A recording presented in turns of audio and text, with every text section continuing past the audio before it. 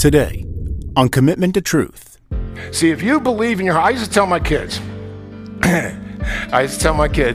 you'll show me how much you love me by how you care for the things I give you. If I give you a toy and you throw it up against the wall and smash it into pieces, I'm going to think you don't think very much of me. Well, I think God acts the same way. I think we show God how much we love him by how we care for what he gives us. Welcome to Commitment to Truth, the teaching ministry of Commitment Church, a place for all nations. Thank you so much for spending time with us today. Each week, Pastor Cedric Brown and the pastoral team at Commitment Church strive to draw you into a deeper relationship with our Lord and Savior, Jesus Christ. Today, we begin a series titled Life After Death. You may think that life after death speaks of only when our physical bodies pass away, but what about the life after death here on earth? This is what we call being born again. This sermon series will describe how to live our lives after we have died to ourselves and live a life crucified in Christ. Here's Pastor Ken Jones, teaching pastor at Commitment Church, with today's message. So, this second life. What is this second life? I told you we're born again, right? Well, if you're born, something had to die, didn't it? If you're being born, you're not alive, but yet you were alive. Before I confuse you to death. 2 Corinthians chapter 5, verse 17 says, "Therefore, if anyone is in Christ, he is a new creature. The old things passed away. Behold, new things have come." So here we are in our life before Christ, and we're doing certain things and we're walking a certain way. We trust Christ as Savior. We come face to face with Jesus Christ, our sin, his payment, and we start walking the other way. It's a whole new life. And the old is gone, and the new has come. Ephesians chapter 4, verses 22 to 24 say that in reference to your former manner of life, you lay aside the old self, which is being corrupted in accordance with the lust of deceit. So we got to lay it aside. The old man that was living in sin, we had life with before Christ, we now need to lay aside. We have a responsibility to do so. Remember, Christ did all the work on the cross so that we didn't have to die. But that old person that was living a certain kind of life did need to die. And it's our responsibility to lay it aside.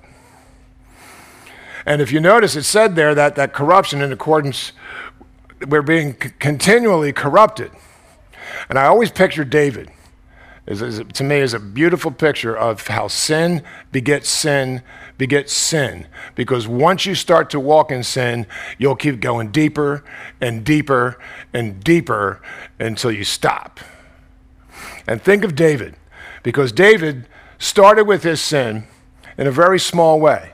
He was where he wasn't supposed to be. His army's out in the battle, and he's sitting at home with his feet up watching TV. And he wasn't with his army where he belonged. Sin number one. Then he decides to go for a walk. You're going to tell me for a minute David didn't know where he was going for a walk? He knew darn right well he was going to be walking out on that porch over top of where the women were taking baths.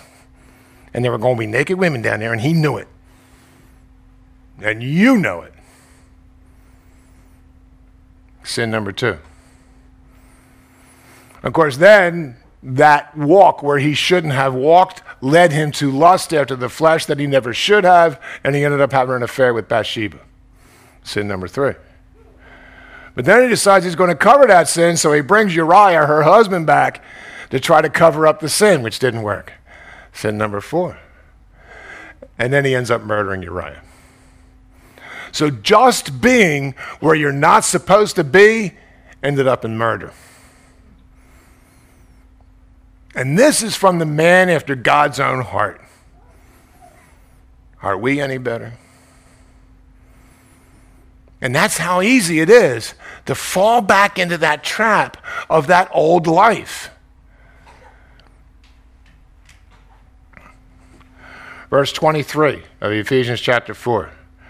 And that you be renewed in the spirit of your mind and put on the new self, which in the likeness of God has been created in righteousness and holiness of the truth. So we have a responsibility to lay that old life aside and put on, just like a jacket, the new life. We have to do it. We have to put it on. And it's in truth. And where's truth? In the Word of God. If we're going to live like God, how are we going to know? I was telling folks in the first service, I have a tendency to break phones. I'm a bit of a klutz. So I end up getting new phones. Well, you get a new phone, I need to sync it with my car so my Bluetooth works. I have no idea how to do that. So what do? I reach in the glove box, pull out the owner's manual, figure it out. Okay, I'm synced, put it away, I'm good. Then hits daylight savings. Oh, shucks, my clock's off. I don't know how to change the clock. So I open up the glove box, pull out the owner's manual. You get where I'm going here?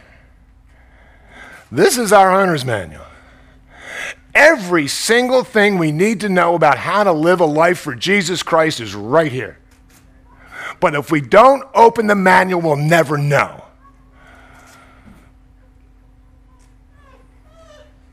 It's really that simple. You want to put on the new life? Pick up the manual and figure out what it is. You want to put down the old life? Pick up the manual and figure out how to get rid of it. Colossians chapter 3, verses 9 and 10. Do not lie to one another, since you laid aside the old self with its evil practices and have put on the new self, who is being renewed to a true knowledge according to the image of the one who created him. Romans 6:4. Therefore we have been buried with him through baptism into death, so that as Christ was raised from the dead through the glory of the Father, so we too might walk in newness of life. And this is the point, folks.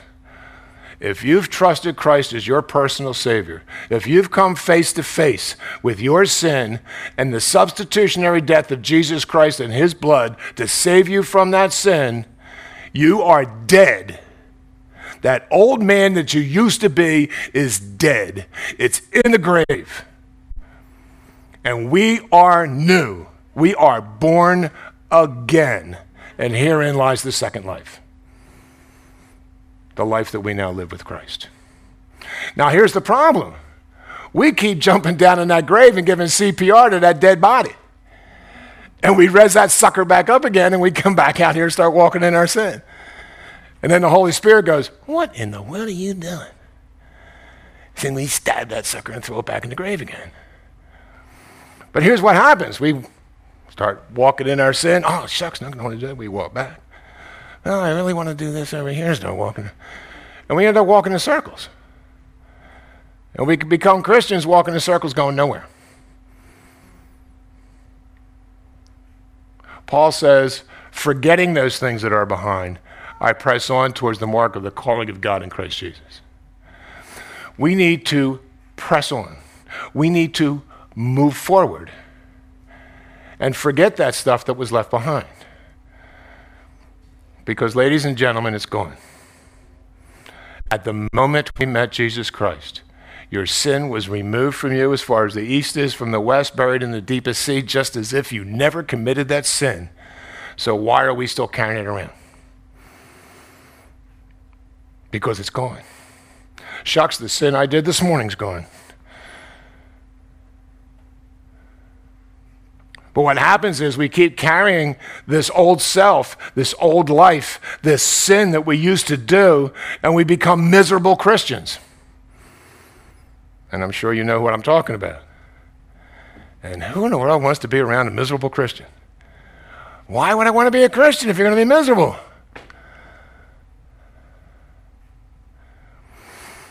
When I was at the end of my 15 years of running away from God, and I was miserable, wretched, disgusted with my life, and just absolutely in a mess, I looked at my life and said, when was I happiest? When did I have joy?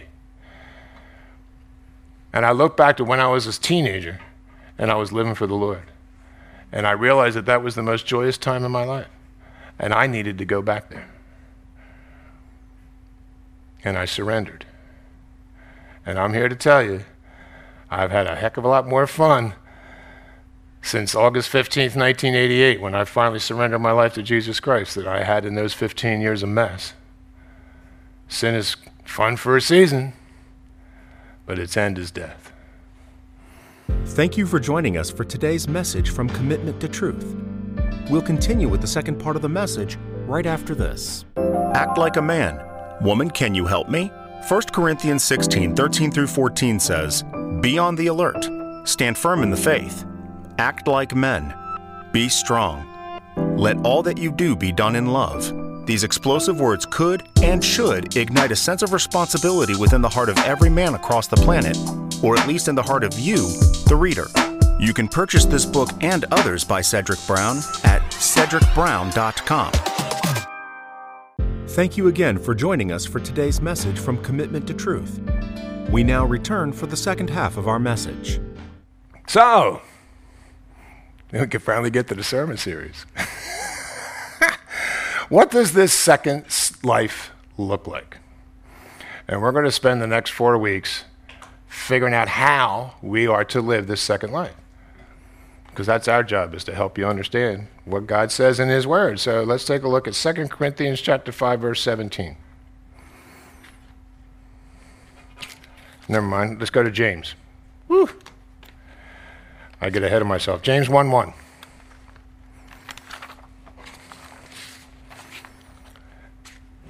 First of all, it's a life of service. James 1:1 says, "James, a bondservant of God and of the Lord Jesus Christ, to the 12 tribes who are dispersed abroad, greetings." We're bondservants. James was Jesus' half-brother,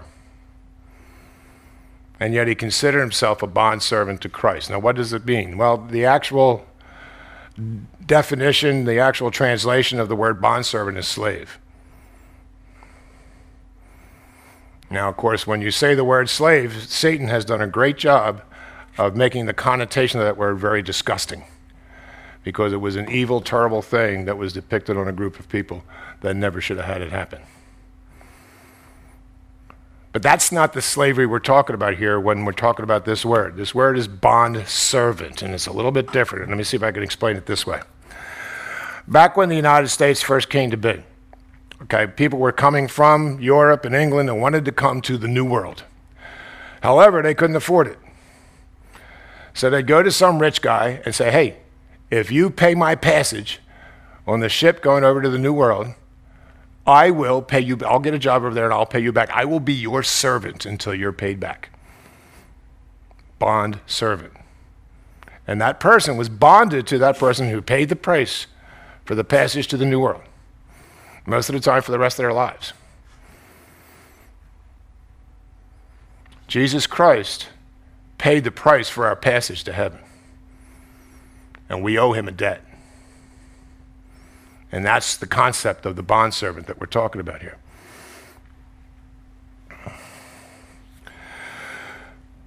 The difference is, in this one, we voluntarily take the position of slave to Christ. And because we do that, we have no rights, and we have no will of our own. What does that mean? Well, if I choose to do something that I want to do without it being what's in God's will, then I have the right to choose that. Yes, I do. But I'm telling you, the way is death. What we need to be is a bondservant to Christ who's obedient to his will, which, of course, we're not going to know what it is again unless we're back in the owner's manual.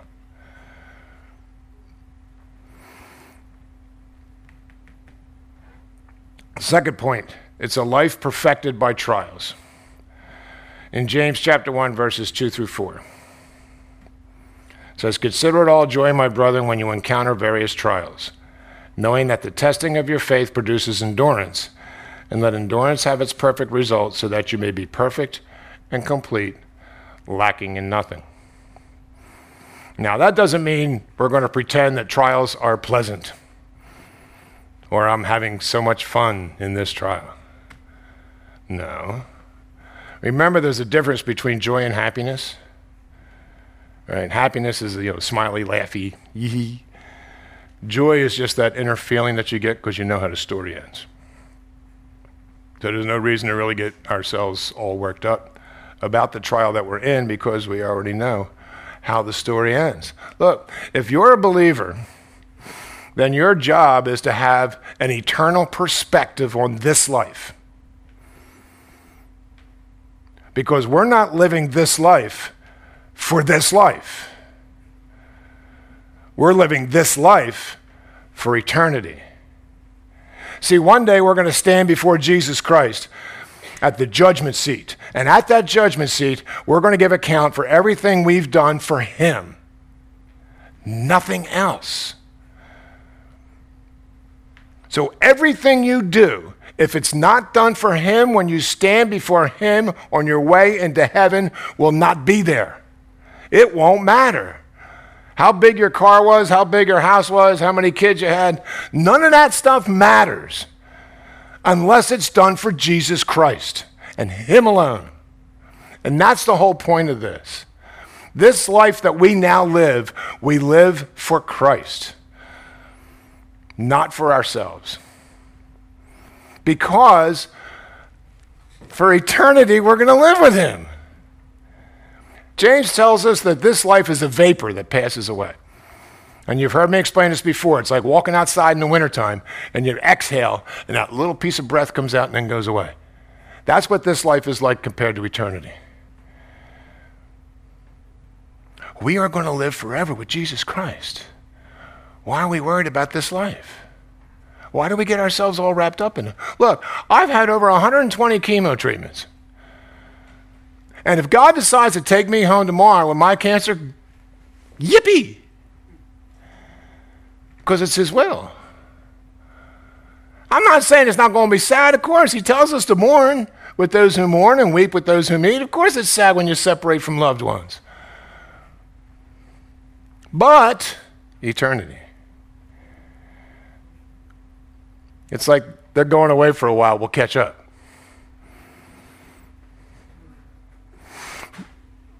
I'm blessed. All of my immediate family is saved. So my mom, my dad who's already died, my kids, my grandkids, my wife, man, I got it made. And I'd be naive to think that you all are in the same spot. So what's that mean? It puts pressure on you, doesn't it? To take this second life of being born again that God has given us and make it shine so that others are going to want this too. We can't be afraid to tell people that they're bound for a Christless eternity. And it's not a fun place to be. People need to hear that this life ain't it, because this life can be pretty sucky.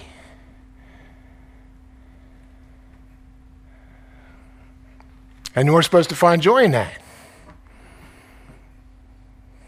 Without Christ, you're not going to. So this trials, the other thing to remember too, by the way, is that these trials that we're supposed to have joy in, they're not temptations to sin. Because God cannot tempt you to sin. So if you're tempted to sin and you give in to it and there's a consequence in your life that really is really lousy, that's on you. No offense, but if you sin, you did it. You're going to pay the price for it. And it's kind of funny. God's kind of cool in this way. If you're a Christian and you're acting like one, and then you sin, you ain't going to get away with it. My son will tell you, ask him. He'll be here preaching next week. Talk to him. Ask him. Because all his friends used to do stuff and get away with it. He never got away with nothing. And he used to get so upset. Yeah. That's because God's called you for something else, boy.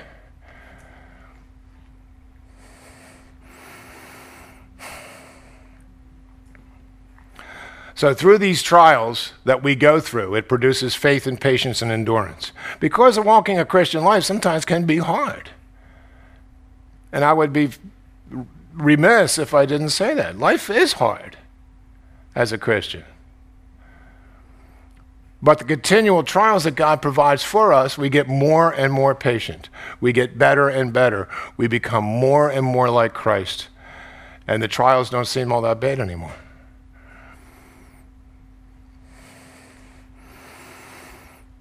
And of course, it says that we would be perfect. No, we won't. The perfect here doesn't mean perfect like sinless. It means mature. I was thinking about it, it's kind of like this. When I was young and I was in college, I had hair down here. I had this big honking beard. I wore funny pants. We used to call them elephant bells.